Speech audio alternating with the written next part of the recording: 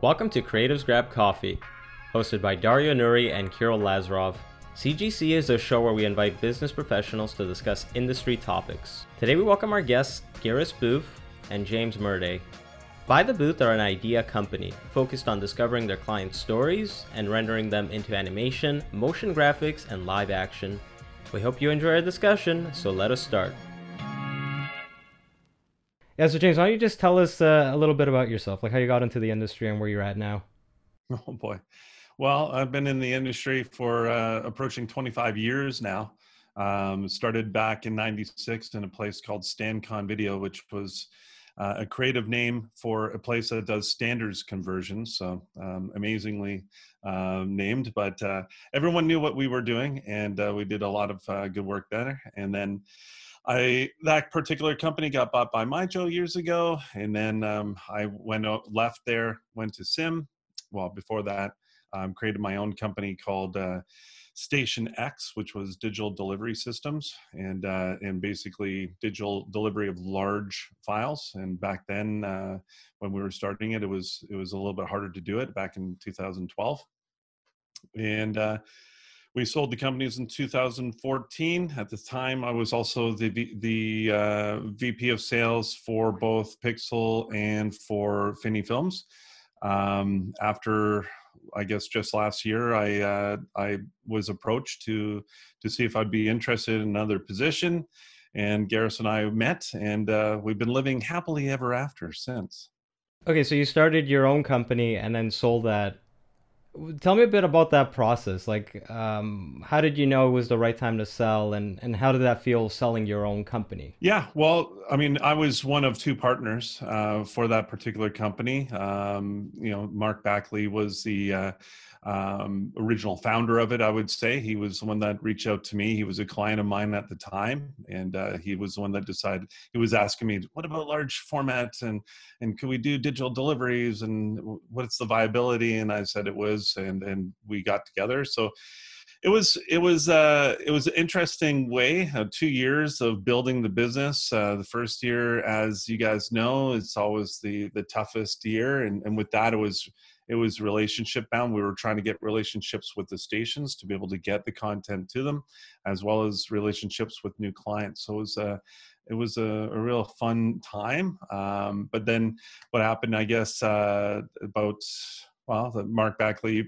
again came to me, and he was like, he had been approached by Sim, and he was thinking he wanted to sell, and so we discussed it, and I agreed with him. It was a good time for us to do it.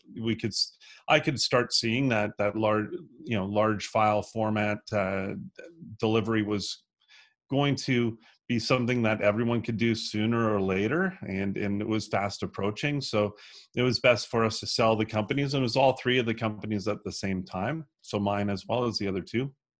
And then we became part of Sim, and Sim's a great company. I worked there for a number of years as well, and a lot of good relationships still there. It was just, for me, it was about going back to the roots of a small company again, and getting away from that corporate structure, which is totally necessary when you have multiple establishments in different parts of the world, and hundreds of employees. You need that structure, but also that structure slows things down to a certain degree. So it can be a bit frustrating. It's not as fun as being in a smaller business where it's more like a little motorboat, and you're just sort of speeding around, and you can make adjustments where you want to. You can have a meeting in the afternoon, and by the end of the day, you're putting things into effect. Where with a corporate structure, you could have a meeting about getting a meeting, and and it could take a long time to make change happen. But yeah, it was a little weird selling your own company. And then being an employee of it, also for a little while, was also interesting. But I wouldn't have traded for the world, for sure. At certain times, the stress level was exceptionally high. Sometimes you're wondering, did I make the right decision? Did I leave? Because when I was at MyJo, it was a great job and great company, and my wife still works there to this day. It's now Extreme Reach Canada, but she still works there to this day. So when you have that constant paycheck, that job which you really know well, clients on a regular basis calling in, and then leaving that to really fend for yourself. Yeah, there was some nights when sleep didn't come so easy, that's for sure, but it was good. You mentioned that you foresaw that the industry was shifting and a lot more people were starting to pop up and do something very similarly to what you did. Do you feel that if you continued with the business, do you feel that you probably would have had the company would have been worth a lot less because of that fact, or did you feel like that? Did you feel that was the right time to do it? Absolutely. It was the right time to sell. I think if we would have tried to hang on too long, there's it's a lot like a stock. Sometimes you hang on to it a little bit too long, and then it's got no value whatsoever. And I think that's really what would have happened with Station X, unless we changed the business model to a certain extent. If we went in different routes and expanded the offering, but at the time we were already starting to see just post facilities being able to create, not just create their own files, but format them for the station, and then the station's also allowing them to receive it, right? At the time when we were creating it, stations weren't wanting to receive content from all sorts of different people, because they could say, well, we want a quick time and we wanted all these specs, and no one would follow it, right? So QuickTime can be many different things to many different people, and it could be close, but it's not the same. And then it would be rejected by their servers and their service, their tech at their side of things. And yeah, that would be no good. So for us, that onboarding, they knew exactly what we were giving them. We were giving them vanilla ice cream all of the time, and they were getting it consistently, right? Where with other suppliers, it could be all over the place. Sometimes it's Tiger Tail, and no one likes Tiger Tail. That sucks. Like, I guess selling your company is something that we kind of foresee in our future as well. But we haven't really thought too much about it. Is there anything you would tell maybe your younger self prior to selling, like some things to watch out for, maybe to think of, maybe Like when in the you're early years. yeah, maybe something to maybe during the negotiations, it's something you should keep in mind. Yeah. Hire good lawyers and read the documents thoroughly, for sure. There's a lot of contracts and a lot of writing there, and it's very thorough. And their lawyers know it very well. And of course, those lawyers are making sure that agreement is very advantageous for them.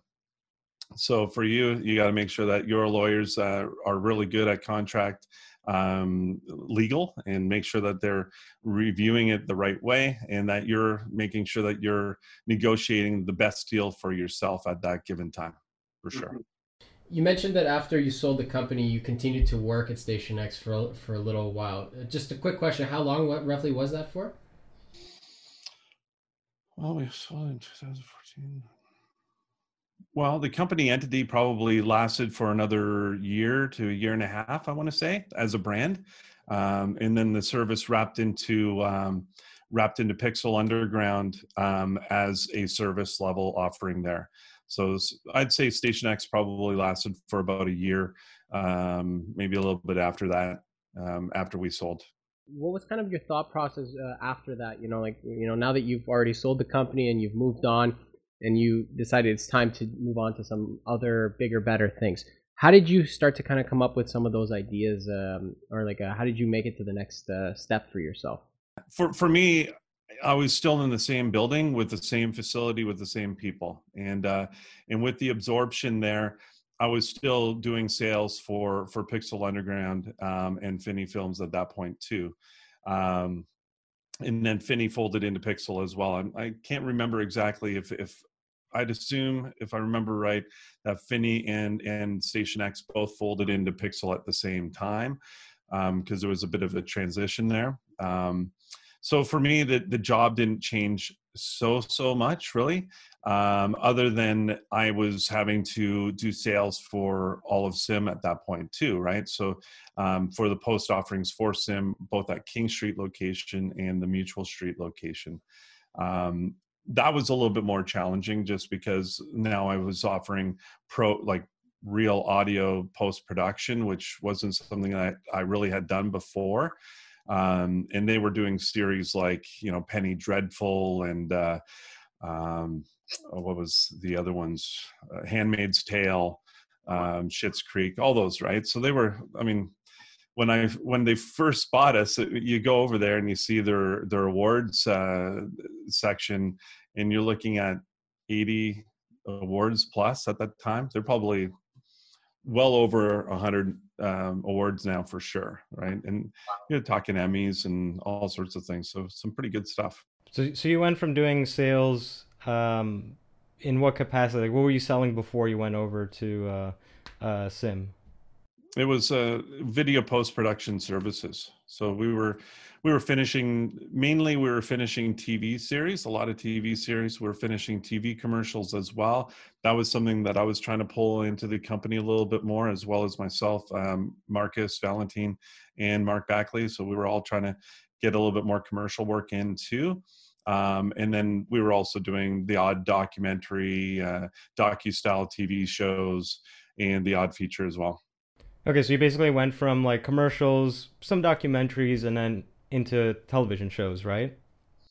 Well, we were doing all of that. So it was, the difference was that now I was offering audio post as well as the video post offering, right? So we were already doing quite a lot of a lot of TV series at the time. Specifically, like say for Cineflix, so like shows like Mayday, which is I don't know, one of the longest running Canadian produced TV series around, and a number of others. So yeah, it was fun, but like I said, the audio post side of things was a new world for me. That's when I got to meet and work with Peter Gibson, who's the general manager over there. I think now he's VP of Post. And post Sim overall Canada, and then also Jane Tattersall, who's been around for forever, who's both of which are great people to work with, and really wonderful people. And she's the senior VP of Post Canada for Sim as well. If nothing's changed since I've been there. Diving into the category of sales, how were you able to navigate that challenge of, first you were selling one specific service and now you're selling several other services to a much higher level of clientele? Well, I mean, for me, sales is sales. It's a lot of it's relationship based, and I would what I would always do is exhaust who I know right away, and try to figure out who they know, and try to get them to introduce me, because intros are always the warmest way to meet someone. Right. But I mean, it's like I said, it's relationship based. I have fun making relationships with new people. And they had some pretty good margarita parties, which made it a little easier to meet some new people there too. Their annual margarita parties are legend. So yeah, just make sure that you're not always taking a shot every time a client wants to have a shot with you. It can end up messy. First hand knowledge, just saying. Yeah. Okay, so it's interesting though, because at that level, it seems like the pool of people you're targeting is a lot smaller, right? So Very specific kind of skill sets that they're looking for, and level of quality, right? yeah. So how would you kind of go about it? With, I know you have to go kind of build a relationship, but how different is it maybe from what you're doing now with Garris over at By the Booth, where instead of like very limited prestigious clients, it's kind of like, businesses like of any size, small, medium, large corporations. Yep. Well, there was a little bit more door knocking for sure. We'd visit studios, so we'd go to the West End, and we'd hit up certain studios, and that's where they're shooting. And then we would go and meet up with different people there, because they're in their offices. They're most of the time it's temporary offices in those facilities, and we'd get meetings with them there, chat with them. As far as audio goes, they were really well known. I mean, Tattersall Sound and Picture is a audio post facility here in Toronto. That's if you're in the industry, especially if you're creating high-end series work, you're probably going to know Jane Tattersall, and if you don't, then you're probably there's weirdness going on. There's a weird disconnect. But yeah, I mean, it was that. It was also looking at finding different producers that I knew would be working on specific types of shows and just reaching out to them, whatever way I could. But most of the time, I'm trying to do it as warmly as possible. None of us like getting a sales call, right? Like if I'm at home and someone's calling me and they're asking me about my cable package, no one likes that, and it's a hard one to overcome, even if you're calling them to help them, right? And for me, it's always about calling people because I know that we can help them. And I'm convinced of that. And that doesn't matter if I'm at a large company or if I'm in a small company. If I'm like with By the Booth, I know that we can help our clients. I know we can create great content. Beyond all that, I know that we can make it easier for them too. That we can be a good experience for them from the beginning to the end. And I also know that Garris really cares, and as an owner, which is big. I've worked at lots of different companies, and there's lots of different types of owners, and there's certain ones that really care, and then there's other ones that are a little bit more numbers business driven, which is fine. It's just, for me, I like working for a company where it aligns with my moral compass, I guess you could say. And Garris and I got along really well. We fleshed out who we were as people as well as who we were as professionals, and that's how we came to be as far as that goes. Do you want to tell us a bit about? Yeah, no. Yeah, I just thought it was interesting because, well, another thing I wanted to ask is that back when you were at Sim and even before that, well, especially at Sim, you're dealing with, like, when you go out to pitch, you how many competitors did you have? Because at that level, I'm guessing Sim and maybe a couple of others. Yeah, like a few. Yeah, I mean, I would say the competitors were probably in the neighborhood of five or six real competitors on that side of things, on the audio and video post side of things. Right. I mean, there's lots of different audio and video post houses. I'm not saying that there isn't, but the ones that are doing the audio and post for specific those types of series, it's yeah, there's not all of them are getting those particular series for sure. Yeah, so it's 5 or 6 other people, and I'm guessing you're one of them too. So are you guys are you really pitching them based on the whole relationship building aspect, or is it really margins? Because I'm guessing at that point everyone pretty much has roughly the same prices, no? Same costs and same overhead. And yeah, yeah. Yeah, the overhead's different depending on the facility and how they build out. Definitely, like say with the old Sim King Street or old Tattersall, their build was far different. I mean, they had installed a Dolby Atmos mixing theater, and they were like second in Canada, I think, to have one. And that was just to get one client in. So it was this person. It was the movie Hyena Road. I don't know if you've heard it. It's a Canadian war movie, and basically they came in and talked with us and said, we want to work with you, but it needs to be a Dolby Atmos mix, and for that to happen, they had to build it, and literally built it. But yeah, I'd say you're right to a certain extent. Overhead's similar, but talent's different as well, right? And the more decorated the talent, the more chances that someone's going to want to work with them as well. Price is of an issue. Yeah, it's sales. It's all of those things. It's relationship, it's price, it's facilities, it's personnel. It's all of those things, right? So yeah, you'll end up with some producers where they're just looking at the dollars and pennies and think, well, you're all similar and whatever. And then there's others that won't work anywhere else. And there's, they had clients like that as well. Like David Cronenberg had worked with them a number of times. Sarah Polley, same sort of thing. Away From Her was the first movie they mixed in one of their new theaters at the time. So yeah, it's different.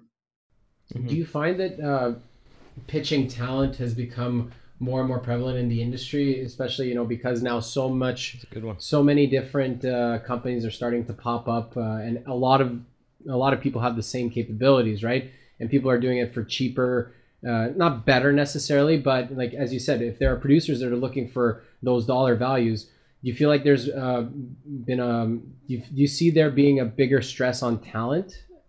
Yeah, no. Like since joining with Garris and with By the Booth, we're a creative animation company, which is which is different than what I was doing with the other companies. And that seems to be more about style and about the look of the content. Like, what does the creative look like? How that decision making process goes with each person must be quite different. They might look at a piece of our content on our website or wherever and then match it up with what they think their brand's supposed to be like, right? That's one of the decision making processes. But yeah, with us, it's not about the name of our particular talent. It's about the content we've created and the style that it is. But you're not wrong. Like say on the let's say production company side of things, if you had a roster of directors, then the names totally matter. If you had a roster of DOPs, that would totally matter, right? Because producers really know them. They say like, what's that guy's name? Mr. X, I think it was, or Director X or whatever. It's got a cool name and has some pretty cool content, and people want to work with Director X or whatever his name is. So, yeah, names can be a thing, but for us right now, and the content that we create, it seems be about the style and the creative look of it, and how we can help them through that journey from start to the very end, ideation. Mhm. Right. Hold on 1 second. So Garris just joined us right now. Let's just let him into the room. Hey, Garris, how's it going? Very good, guys. Thanks for having me, and I very much apologize. I'm half an hour late. No, that's okay. You actually came at a good time because we basically caught up with James up until he kind of left Sim. So my next question was going to be, how did you and Garris meet? So I guess Or him and James meet. Oh, sorry. Yeah, James and Garris, how you two met, right? How did we You want meet? It was very clinical. I It was a hired dating website, wasn't Yeah. it? It was a It dating was. website. I swiped right, and here we are. Here we are. A year later. A year later. No. Then he ended. No, that's not it. That's hilarious. No, it was actually, so I had hired a bunch of people before with varying degrees of success, because it's difficult. And being an entrepreneur, I instead of like getting it right the first time, I decided to learn the hard way and do it a few times and figure out what I don't know how to do and make corrections. So I decided that this time around, I was better off leaving it in the hands of an expert. So I hired a recruiting company, a very reputable recruiting company, who I was actually referred to by someone I was working with in the advertising industry who had good experiences being placed by that recruiting company. So I reached out to them. I had a couple of conversations, just kind of describing the role, and they do a great job of like getting the information out of you. So I described some of the key things around the role. And then they originally put me in contact with actually one of their recruiters who was more on the sales kind of business operations side. And it was interesting because my personality did not gel with that individual. Great person, great at his job, but it wasn't right for like the creative industry. And so I felt like the person that was, looking for a prospect needed to really understand the industry that we worked in. So at that point, they did a great job of kind of switching gears, and my original contact actually took over. And yeah, he, put me in touch with a whole lot of people. And I think, personality fit's huge, for me at least. So James and I kind of get along, I think, on a personal level, which just makes doing business a little bit easier. Everybody that they, presented my way was more than capable of doing the job. So it really just came down to like who felt like they were the right fit, and so far so good. It's been a year. It's been a So year. It's been a year, yeah. So it's very much like the dating app that we just described.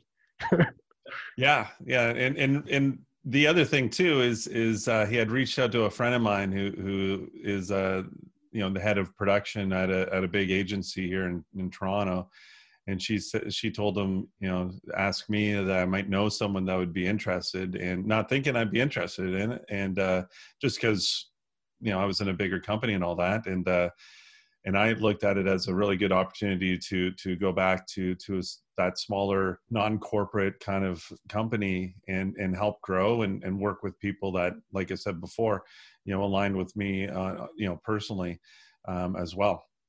So it's been good, like Gareth said, so far. We should do, Gareth. Why don't you just give us a little background on yourself? Yeah, I got a little confused on that aspect there. I'm like, 1 year, you guys have done all of this? James is the best salesperson. I know, I was gonna say. We should have just said yes. The answer is yes. All in 1 year. Wow. I don't know, what do you want to know? Like what? So just tell us how you got into the industry and I guess how you got to where you are right now. How By the Booth came to be. Yeah. I never know how to answer this question because it starts like at birth. No, I'm just kidding. Not that far back. It does start a little ways back though, because I've always been interested in like art and design. I went to OCAD for design, and like I've had like one agency job, and other than that, I like worked at Radio Shack. But is that still around? No. I think in the US, yeah, maybe. Store now. Yeah, totally. But I've always kind of been doing freelance work. Like I moved to Toronto, like from high school, moved to Toronto, and I was doing freelance work to pay for my like apartment while I was going to university. I used my freelance to pay for university. Like, wow. I've essentially had a job of some kind since like as long as I can remember. So the By the Booth thing, I can't even remember when I branded that sort of company name, but it came from the freelance that I was doing. And I freelanced for a number of different organizations. One of the big ones is I was working at Radio Shack, and I got a phone call from a friend saying, "Hey, do you want to do the night shift at Sportsnet?" And that was while I was in school, right? And I was like, "Yeah, sure, I would definitely want to do that." So I showed up and started doing the night shift, and then I was around all these people that were like motion designers creating stuff for TV. And because I was in school for graphic design, I was like, oh, there's like this real correlation there, right? And just realizing that everybody I was around at school was going to graduate and be a graphic designer, I thought, well, why don't I learn some stuff from these motion guys? And when I graduate, have a much smaller pool of people I'm competing with. So that's more or less what I did. And then I had a number of like smaller ventures that I started as businesses and things like that. And I really started to learn like the sort of startup mentality. Like there's this like thing that I used to use. I don't as much anymore, but it's called a lean canvas. I very much remember putting together this lean canvas around photographers in Toronto. What's that? Can you explain what? Oh, it's like a 3,000-foot view of a business. So it lets you kind of like outline what your offering is, who your target might be, who your early adopters could be, loose numbers around pricing, like where your break-even point would be based on like what what you put into the business to get it going. And you can build tons of them around a single business with different models of how to approach the same problem.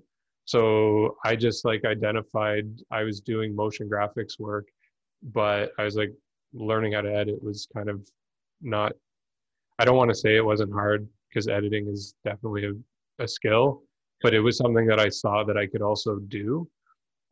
So I took the idea of editing and I looked at where are the possible opportunities in the marketplace, and I'm talking like 10 years ago, for an editor. And that was the moment when a lot of photographers who were holding DSLR cameras were starting to move into like being videographers, but there was a big gap between shooting and editing for them. So I realized that there was an opportunity there, and I started going after that market. And I think that although I had like other business ventures before that, and I was doing freelance, learning how to run a business and learning the structure of how to start a business was very helpful. And that was the moment when I kind of really created By the Booth, when I was like, okay, there's a market here that I can see, that I can market to and solve real problems for. And that's when it became more of a business. And then I started looking at like, how do I structure other things? How do we grow? How do we, what is the business going to do beyond this niche entry point that I found? And then over the years, just have grown it by making mistakes and fixing things, and always trying to keep in mind, like, what value are we really providing? So what were, I guess, what would you say are your 3 biggest mistakes that you made and that you learned a great amount from? I think one of the biggest things is not being patient. So trying to rush things without really like a reason to rush them caused me a lot of problems early on, because I always wanted something I didn't have. Like what? Can you give us an example? Better clients, what I would have deemed in the past to be a better client, which really at the time just meant a larger client, but it was too fast because a business needs things in place to support larger clients. Yeah. You can't just want the larger client and then try and deal with that yourself, because there's a lot of things that go on in a business that you don't see or you don't think are necessarily part of the tangible end result that are involved in, client management. So that just, speed and patience are 2 things. You want to be like going really fast with your business, but you want to be thinking a little bit slower, which is kind of, I know it sounds contradictory, but it's definitely a mindset. And then I think the other big thing is being enticed by a talent's history or resume, and thinking that just because they've done something in the past at another company, that if I hire them, they will be able to do that same thing at my company. I learned that that's not necessarily always the case. So I guess, which is why I was saying that personality fit's like really important, because like hiring for someone's skill set is a little bit different than hiring someone that's going to be able to like work within this business. Those are kind of 2. Being very humble is important. Like being able to admit that you've changed your mind or you screwed up, and like working through that with other people, that's important.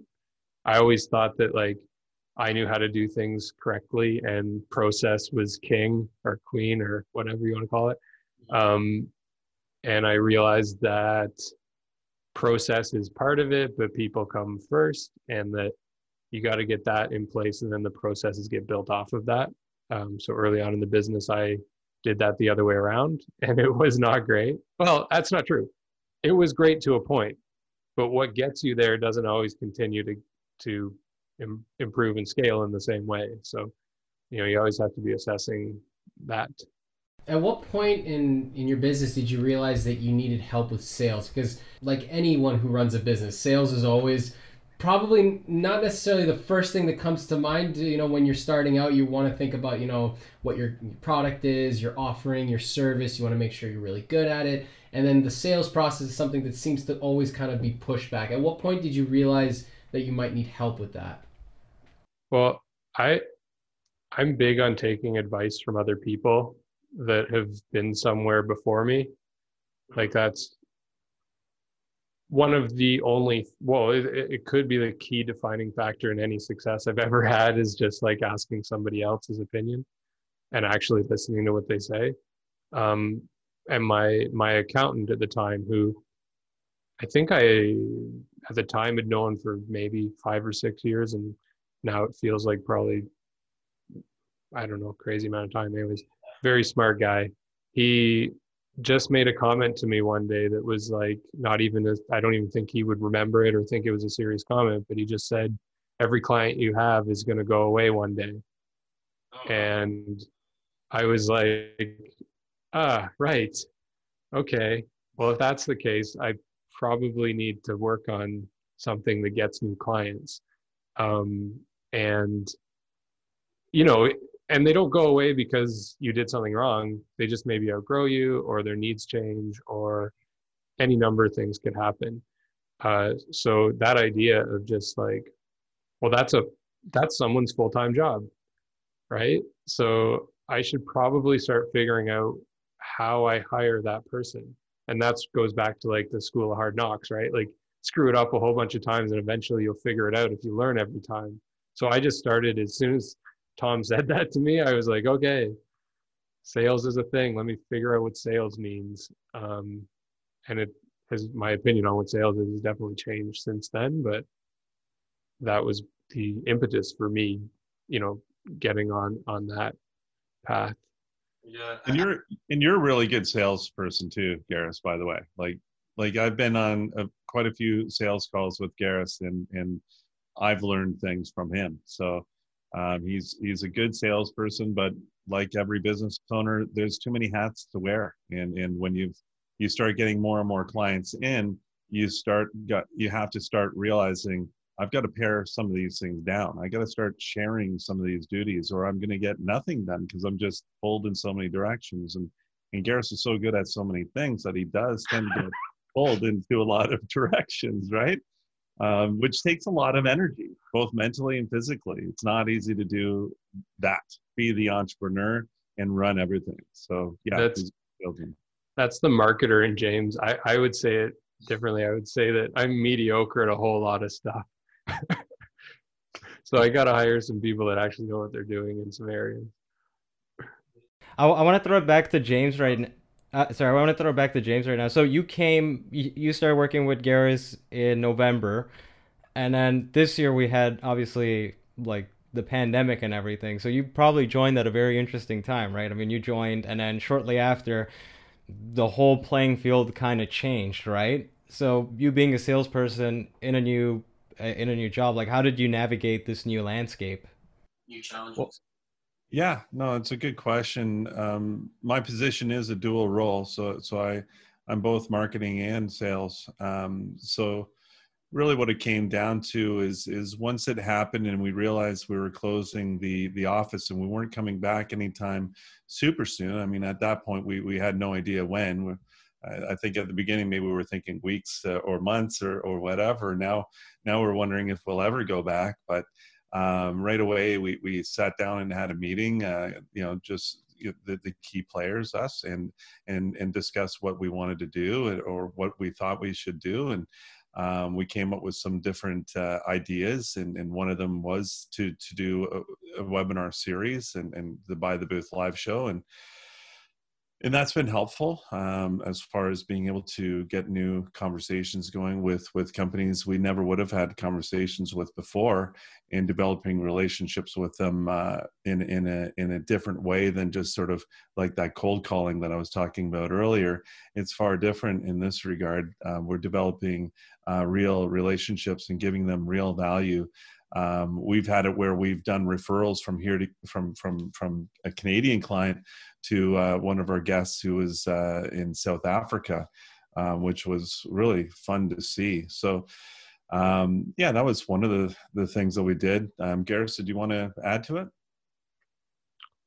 I don't know. It's hard to, because so yes, COVID happened and is happening, but I just kind of looked at it as like similar to any other challenge that you would face as a business, and I think that taking action is like always important. So like what James was describing was just us going, okay, here's this new problem. What are our possible solutions? And I think that that's just built into the culture of the business, is we're always looking for, there isn't one option or one solution for any given problem. There's always lots of options. So James is just describing one of the options that we exercised in order to maintain marketing and sales. We did a whole bunch of other, less noticeable, less sexy things. And, they all contribute, I think, to the success or potentially lack of success. I mean, some things don't work. The live show is working out really well. Yeah, no, like with any business that faces a certain challenge, like you said, there are so many different avenues of what you can do as a response. And not necessarily all the time it's the right one, but I find even when it's not the right one, it's almost like a trial and error, kind of like how you said, right? You learn what works, you learn what doesn't work. We went through the same thing, and I feel like anyone in our position went through the same thing. It's like, how do we keep relevant? How do we keep ourselves going? Stay sane through this whole thing. I mean, obviously, the first few months it was. It was tough. It was tough. It was quiet. Nothing was happening. But then, like you guys with your show, we started this show because we wanted to kind of have some kind of consistency. Well, we started it for 3 reasons. Well, a few reasons. Yeah. So our reasons are basically to learn as much as we could from the guests we brought on board. So, I mean, in September, we shot, I think it was something like 9 episodes or something like that. And we learned more in September about the video production industry than we did in the 5 years that we were in it, right? And I'm sure it might have been the same for you as well. So that was the first reason. Second reason was to network as much as we could. So we networked with a lot of video production companies, but now we are starting to expand a bit more. And we're kind of going in the same direction you guys are going as well, to kind of like build relationships with future potential clients, right? Or even just interesting people in certain industries, right? Like maybe if there's like a marketer that has a really interesting story or topic that they're popular for, like it's cool to bring them on board and just have a conversation with them and just learn as much as we can. And then the third was also to kind of just build our own audience, like get our faces out there a bit more, just again like what you guys said, just market yourself, right?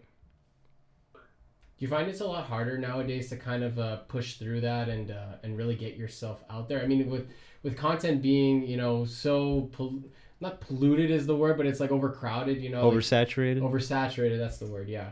With content being so oversaturated now, like how do you think that any company would have to try to, maybe stand out from others? Do you want me to go at this one, James? It's up to you. I mean, I have an answer, but you go for it. I've got an answer too, but you go for it. I want to hear yours. What's yours? I want to know. Like a couple. Absolutely. For me, I'm the one that comes up with most of the topics. It is my realm, so I'm coming up with the topics, finding the people, and running it. So far, I haven't found a time when we haven't come up with a really good topic, one that we wanted to do. So, and as far as crowded goes, the type of content we're putting out there, when we start, when I'm searching for what we're doing, say on YouTube or Google in general, it's hard to find. Most of the time it's people trying to do how-to videos and all that. This is a lot more informational. It's a lot more specific to businesses that are in our industry, in our area most of the time, although we are doing more international. So no, I've been I've been finding it good that way for us. There's so many good parts about having the content that we create. Like you said, we've learned quite a bit, and I'm going to continue to learn more and more. The last episode we did was on technical marketing, which we had some really cool technical marketers that were that really had some good things to say, and some interesting ways of doing things that make me want to dig in. Well, I immediately dug in the next day and started trying to do different things that they had mentioned, right? So like you said, you're learning from it, we are, and our viewers are learning from it too. So it's giving, really. Like Garris, Garris and I have talked many times about our show. It's us giving a lot of ourselves to this show. It's a lot of time and effort. What you guys do and what we're doing when we're creating these shows is not something where we just turn on the mics and turn on the camera and start shooting and talking. It's a lot more to it. Like, you guys probably put in quite a bit of thought into it, and that's what we do too. It's fun. I kind of want to go back a bit to sales. So Garris, I remember you mentioned that you met some people at the beginning, and because they weren't in the creative industry, they kind of didn't know really how to do it for you, right? So can you kind of talk about maybe what they were missing? I didn't know what I was looking for. I That's think why I hired was someone. Yeah, that's why I hired someone. I mean, it's tough because like there's just different types of people, and sales is like connecting with people, right? And what was I looking for? I mean, that's a good question. I mean, when I think about like the people that I had, so we do business to business sales. And it's quite sometimes technical. So I had in the past, there was like a cold calling approach, which didn't establish any rapport with people, and it was really hard to build trust. So like you can pull down a lot of numbers and eventually you're going to get a sale, but you have to put an awful lot of effort in. And then, the chances of a repeat sale off that are almost 100% dependent on production to do a good job, because you have no rapport. We tried email marketing campaigns and stuff like that, which at the time, which was 2 or 3 years ago, didn't work. I'm actually wondering if they might be a good idea now, with a different approach. I had people who were real go-getters but weren't knowledgeable enough about the product. So again, it comes down to that trust building thing. Like, they'd lose trust right away when they would deal with someone else who was technical and had some understanding. So if you're trying to sell to an agency and they have some understanding of what we do, you need to have some technical expertise to sell it. And then when you're dealing with direct clients too, when you're not going through an agency, you need to understand the technical side, but then be able to communicate it in a way that everybody gets what value you're adding. So I think I went through a whole bunch of different things, and it didn't come down to any one thing or even 5 things that I was looking for. It was like an evolution of our process, like our marketing and sales funnel evolved. And then, the people that are part of making the projects happen have input on that funnel and the adjustments that we make, and we just keep doing it until it starts, producing some sort of a result that we can go like, oh, that was directly correlated to the way we approach this problem. And I mean, some of the people that were in the role in the past, I'm sure probably could learn that. It just wasn't the time, right? So James brings like a lot of technical expertise, as well as, his people skills are amazing, which is, but I mean, that's huge, right? It's like, you can get in the door with a nice smile, but then you actually have to back it up with some substance, so, and then if you layer in like a sales process on that, it's very helpful. And it has to be honest too, right? Like, we are actually adding value. So I think, with some other, I hate using the word sales over and over again, but with some other processes, it's a little bit more like, oh, ask these questions and get these answers and then tell them this and whatever. But ours is, we call it the value creation funnel instead of the sales funnel. So we're looking at every stage and every touch point in our relationships with potential clients, and at every single one of those stages looking at how do we provide value. So we don't respond to an RFP by saying this is how much it costs and we can do it or not do it. We respond with like creativity and solutions and questions and things they might not have thought of, possibilities, and we work through a problem with them. And then if we end up not being the right people to solve that problem, that's like a mutual decision, basically. Or we can refer them to someone else that might be very helpful. But I mean, most of the time, we're specific in what we do. That's not the case. I'd say most of the time. But yeah, it's hard to sum up in one word. It's a whole bunch of stuff you got to look for. Yeah, I guess you're looking to not just do like a one-off project. You kind of want to build a relationship with that person, right? So if they are after just the quote at the end of the day, it's almost like, okay, well, here it is, but we're looking for something deeper, right? Yeah. James, you always kind of say you want like a client for life. Absolutely. That's always my goal. I want that relationship to be so strong in that the offering that we're doing and the value that we're giving them to be so big that they don't want to go anywhere else, that they enjoy the process and they enjoy the people too much to go somewhere else. And that's my goal. Of course, I know it won't always happen that way, but I think it's a good goal to be shooting for.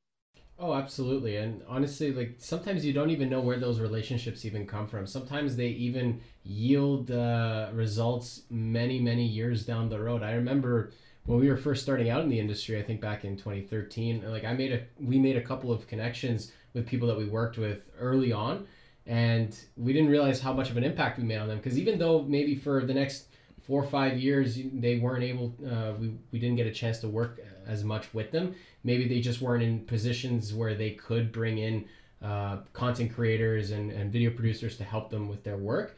Whereas down the road, like just a few months ago, we had a few people reaching out to us from way back and we're saying, hey, I remember you were really great with video. I want to work with you again. And it's just kind of interesting to see how those relationships can foster even over time. It's like putting in the seeds in different pots, gardens or pots, and then it yields results down the road.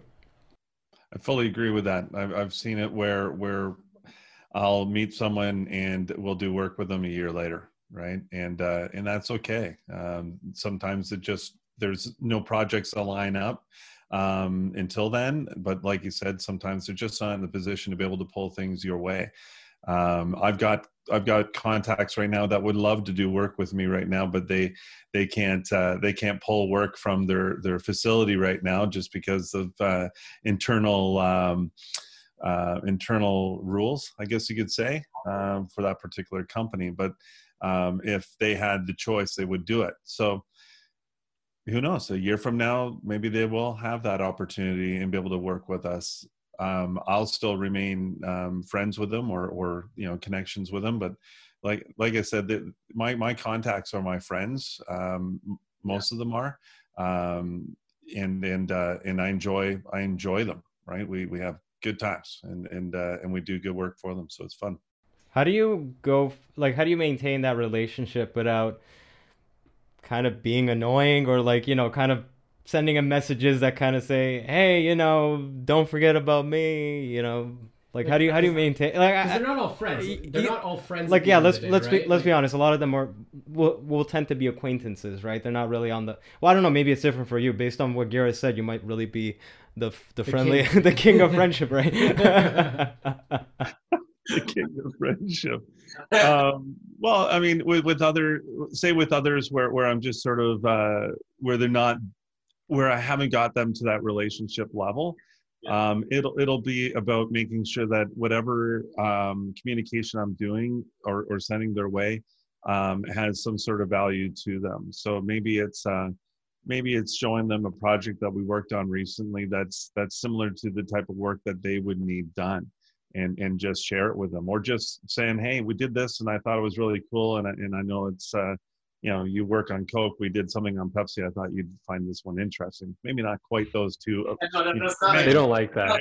But there's a similarity between the work that we're doing and the work that they would like, those kinds of things. For the record, we're in the Coke camp, okay? Sorry. And then Just kidding. but it could be an article too. Sometimes I'll come across an article that I find very interesting, and then I'll share it with certain people that I feel they would find value out of those articles too. Our show is one way of being able to keep in touch with them too, to a certain degree. So if our episode is of a specific topic that I feel that they would have, find value out of, again, that's what I would share. So yeah, just sending an email, just saying, hey, how's it going? Can work with certain people. But if it's someone that I'm trying to develop a relationship with and it's early on, then it's probably little to no value. I think that email was like kind of dead before COVID. And then now that COVID happened, that thing like is obsolete completely. Like, yeah. What's obsolete? Sorry. Oh, the just, hey, I still exist email. Like, I get that all the time, right? And it's an immediate delete almost, because it's like there's just so many things going on in everybody's life right now that, like, if you're not sending something that has some sort of purpose and value to it, it's kind of like why? Yeah. Why add to an already stressful, busy day? Like, people have kids running around in the backgrounds now. We've been going through this for months, and I think that it's come to a bit of a settling moment. Some of the kids are back in school and whatnot, but there's still a lot of extra stress going around in people's brains. And I think if your marketing or sales stuff doesn't take that into consideration, it's a bit of a faux pas, like not taking your shoes off when you go to someone's house or something. Like, oh, you didn't just consider, I just washed the floors. It's like, you're popping up in somebody's inbox, which is essentially in their living room now. So like, maybe just, I don't know, think about it a little bit, I suppose. James, what have been some of the challenges as marketing and sales going from, fairly big company to, I'm not trying to say By the Booth is a small company, but in comparison to where James came from, yeah, right, like it's a completely different culture, I'm sure. Yeah. So what have been some of the challenges, and how have you overcome them, or what kind of solutions are you trying to figure out right now? Yeah. Well, I mean, for me, it was, I hit the ground running. I think the first day I started making calls and emails right away, letting people know that I had moved on. So as far as that goes, the biggest challenge, I guess, was just making sure that people knew that I had moved on, and made sure that the story was accurate as far as that goes. When you leave a company, especially if you're going from a big company to a small company, some people can read into it and think, oh, you got let go or something like that.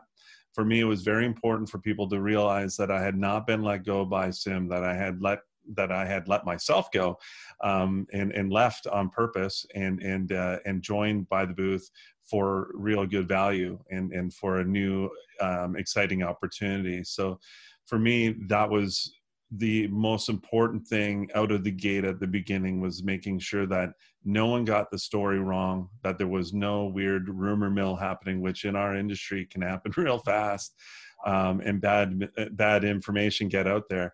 I wanted to stay on top of it. So I was reaching out to people immediately, and a lot of them.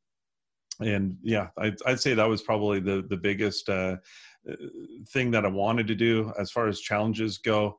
It was, understanding more about the animation process and what By the Booth does. There's similarities, but then there's things that aren't the same. I was in a post-centric facility, and where this one was wider ranging, right? Obviously from ideation to out the door with production, and animation and motion graphics. So it was quite a bit of difference there. So it was about education and making sure that I understood it better, and also understood the culture and how Garris wanted the company to be seen. So what about let's talk a bit about the future. Like where do you guys want to take the company now? I'll let you, Garris, answer that one. I'm always so scattered with this answer, which is horrible, but we're actually we're on a real growth curve right now. I know it's kind of surprising to say that during COVID, but James has been doing a great job. So Garris. Yeah, and it's putting pressure on our production pipeline now. So we're seeing opportunities for growth in multiple areas as a result of that. So at the moment, it's just making sure that we're, making those clients happy, adding the value, and making sure they come back. So at the moment, I mean, we are kind of operating with somewhat short term. I think maybe like a year out kind of thing. I don't have a 5 or 10 year huge plan. Yeah. I think I try to make goals that are attainable, and we can actually see the success on, especially the small business. It's nice to see that happen. So I think over the next year, we're just looking at scaling up that production pipeline and making sure that we can increase the quality of work and keep the clients really happy. Something that we've been doing, I guess it's a little bit different than from say a year ago, just because we have a healthier pipeline now. So we're actually suggesting more aggressive solutions for our clients. So in the past, we would definitely try and help them solve their problems, but now we're reaching a little bit more. We're utilizing our network in Europe quite a bit more, on a regular basis now, whereas before we were kind of little bits here and there, and a lot of the stuff happening in Toronto. But we're really expanding, especially because of COVID, to become even more of a global company, with talent all around the world. Sorry, so you mean you have clients now in Europe that you're reaching out to and doing, I guess, remote work for, right? So we do remote work for people in the US. Most of our projects and clients are in Canada, but our actual talent pool is what I was referencing. So yeah, we were using talent from all around the world before, but now we're really leaning into that and growing our network pretty substantially. Oh, I see. Yeah, I mean, we have some ideas and things that are kind of percolating that they're not baked enough to probably start talking about. But as we're seeing the pipeline fill up, and now we're booked well into the new year already. So when that starts to really gain momentum like that, in a down period like COVID, that gives us a lot of options for what we can do next year. I think we would have had a larger plan sort of answer for you if we weren't in the situation that everyone is right now, right? There's just so much change that's happening. The numbers are going back up again, so we don't know what's going to go on with production. Is that going to get shut down yet again? Is Trump going to get in again next week or whatever? That's a really good point, because I mean, one of the major pivots we made was we had built an in-house color suite. Yeah, really nice, but now it's completely useless. Yeah. So I mean, that was a massive pivot that we had to make, and so now we have plans, but they're not the same as our plans would have been. They're I wouldn't call them right now survival plans, because we're actually, I feel like we're quite in control of our sales, and feels like we're in a thriving moment. But we haven't, like, all our plans that we had, say, last year going into, or I should call it this year, it's 2020. All our plans we had going into 2021 have changed. Yeah. And not good or bad. It's just, yeah, I don't have like a huge answer for it, except to say that we're just shoring up our production lines to make sure that all the work that's coming in is getting done properly. Yeah, I mean, to be honest, our industry is already so unpredictable as it is, and then COVID is just basically throwing a wrench in that, and then seeing how much more damage it could pretty much do and how unpredictable it is. But well, our industry is unpredictable, but I also think that we're really bad at marketing. Yeah. I think that we do a lot of like showing of our work and going like, look at this cool project we just finished. But I think, need to take a page out of the book of like people who market big tech companies, because they're responsible for marketing qualified leads that go right to sales, and sales is responsible for pushing that through into production. We don't really do that in our industry, right? Like we go, what's the classic thing is, we're a production company. We're a award-winning production company. Yeah. All award-winning production companies. Yeah, we're all award-winning production companies, and that's how we market. I think there's just a lot of room for, opportunities for growth in that area, just within our industry generally. It's because everyone's like always referral. Like everyone we've spoken to, they're mostly all referral based. yeah, Anyways, right? So it's like they don't. I think you guys are maybe one of the only ones that do sales of the people we've spoken to. Everyone else is referral based, or we were doing sales initially, and then they got to a point where they had enough coming in where they just stopped doing it. So, I mean, I think it's due to that, if anything. I think a lot of companies are pivoting and shifting, especially when sales start to kind of work, you start to tend to put more focus into that, and I think that's why it's worked out for you guys. And even though COVID is hit, and like you said, you guys are still in a moment of growth. You're still thriving. Like the company's growing. How big is your team right now? Actually, the core, like by the booth team. Just 3 people. Oh, really? Skeleton. Yep. 3 people, and we run a lot of projects, and we have like a lot of freelance talent that we leverage to produce those. So with only 3 people as your core team, how do you manage so many different projects, so many different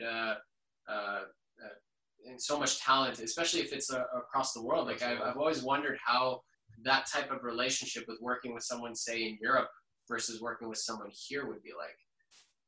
It's the same. We're all people.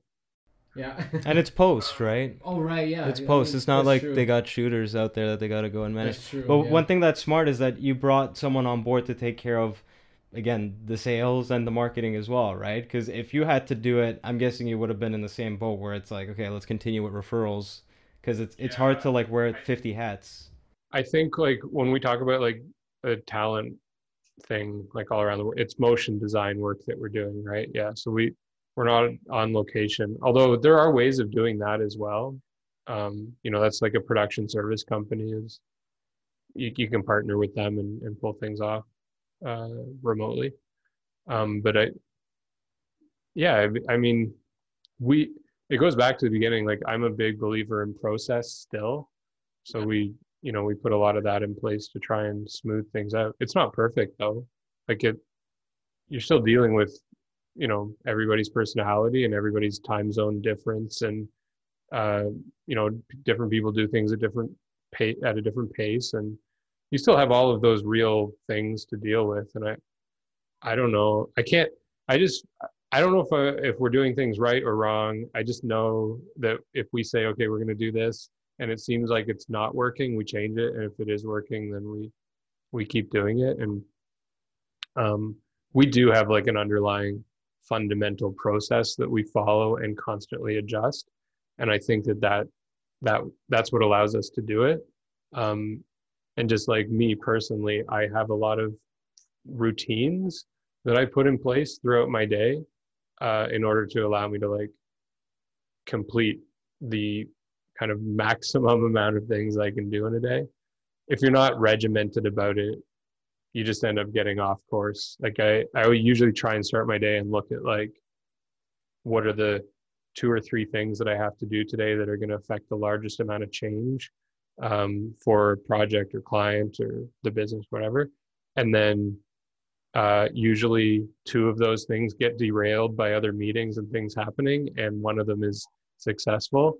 And then I just do that every day without any let up, basically.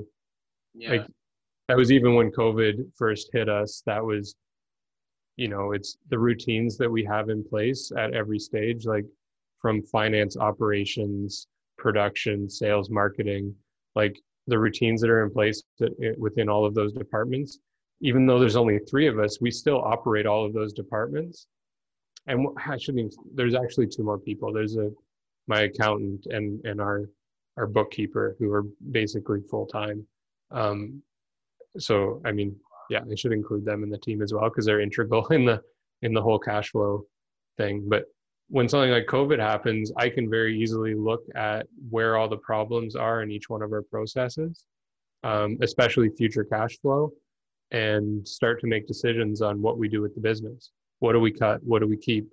Where can we manage cash flow? Like that's essentially what we did on the operations side of the business when COVID hit, so that I knew exactly how much runway we had and exactly how much time James had to start bringing in work. And my job as the person running the company is not to transfer all of that stress onto the other people on the team, but it's to try and make sure that we're in a good headspace and motivate us towards those goals, knowing in the back of my head, oh fuck, we've got like 3 weeks and we got to solve this problem, right? Did you just stop yourself from saying the S word and then you said the F word instead? Yeah, I think I did. Yeah, I did. Hilarious. Well, so Sandra made that comment the other day about how I was 100% clean all of the time, and I was just like, you know what? It's true, because in my non-work life, I swear like a pirate. So new COVID leaf is that if I feel like dropping the F-bomb, I just do it now. Just do it. They can edit it out. They've got editing skills. They can do this. Yeah. The magic of post. They've got the technology. I like that technology. But the one thing I wanted to say, though, he mentioned about COVID is a lot of other companies, and we've seen it all, right? But a lot of other companies they started losing jobs, or jobs got put on pause, and it was like 70-80% of the work that you had planned on doing, all of a sudden overnight, paused. And a lot of them just sort of stopped doing business to a certain degree. There was a few of them. For us, it was right away running and figuring things out right away. So it was great. Well, guys, thank you so much for jumping on the Creatives Grab Coffee Show. And, you really have shared some very unique insights into more so the sales side of the industry, which not a lot of people have been able to do. And, we really appreciate it. Yeah, thank you guys. No problem. Thank you. Anytime. It's nice being on the other side of the interview. Yeah. No, for sure. Thank you for tuning into the Creatives Grab Coffee podcast. You can find us on Spotify, YouTube, Instagram, and LinkedIn. Let us know if there are any topics you would like for us to cover in future episodes. You can reach out to us at creativesgrabcoffee@gmail.com.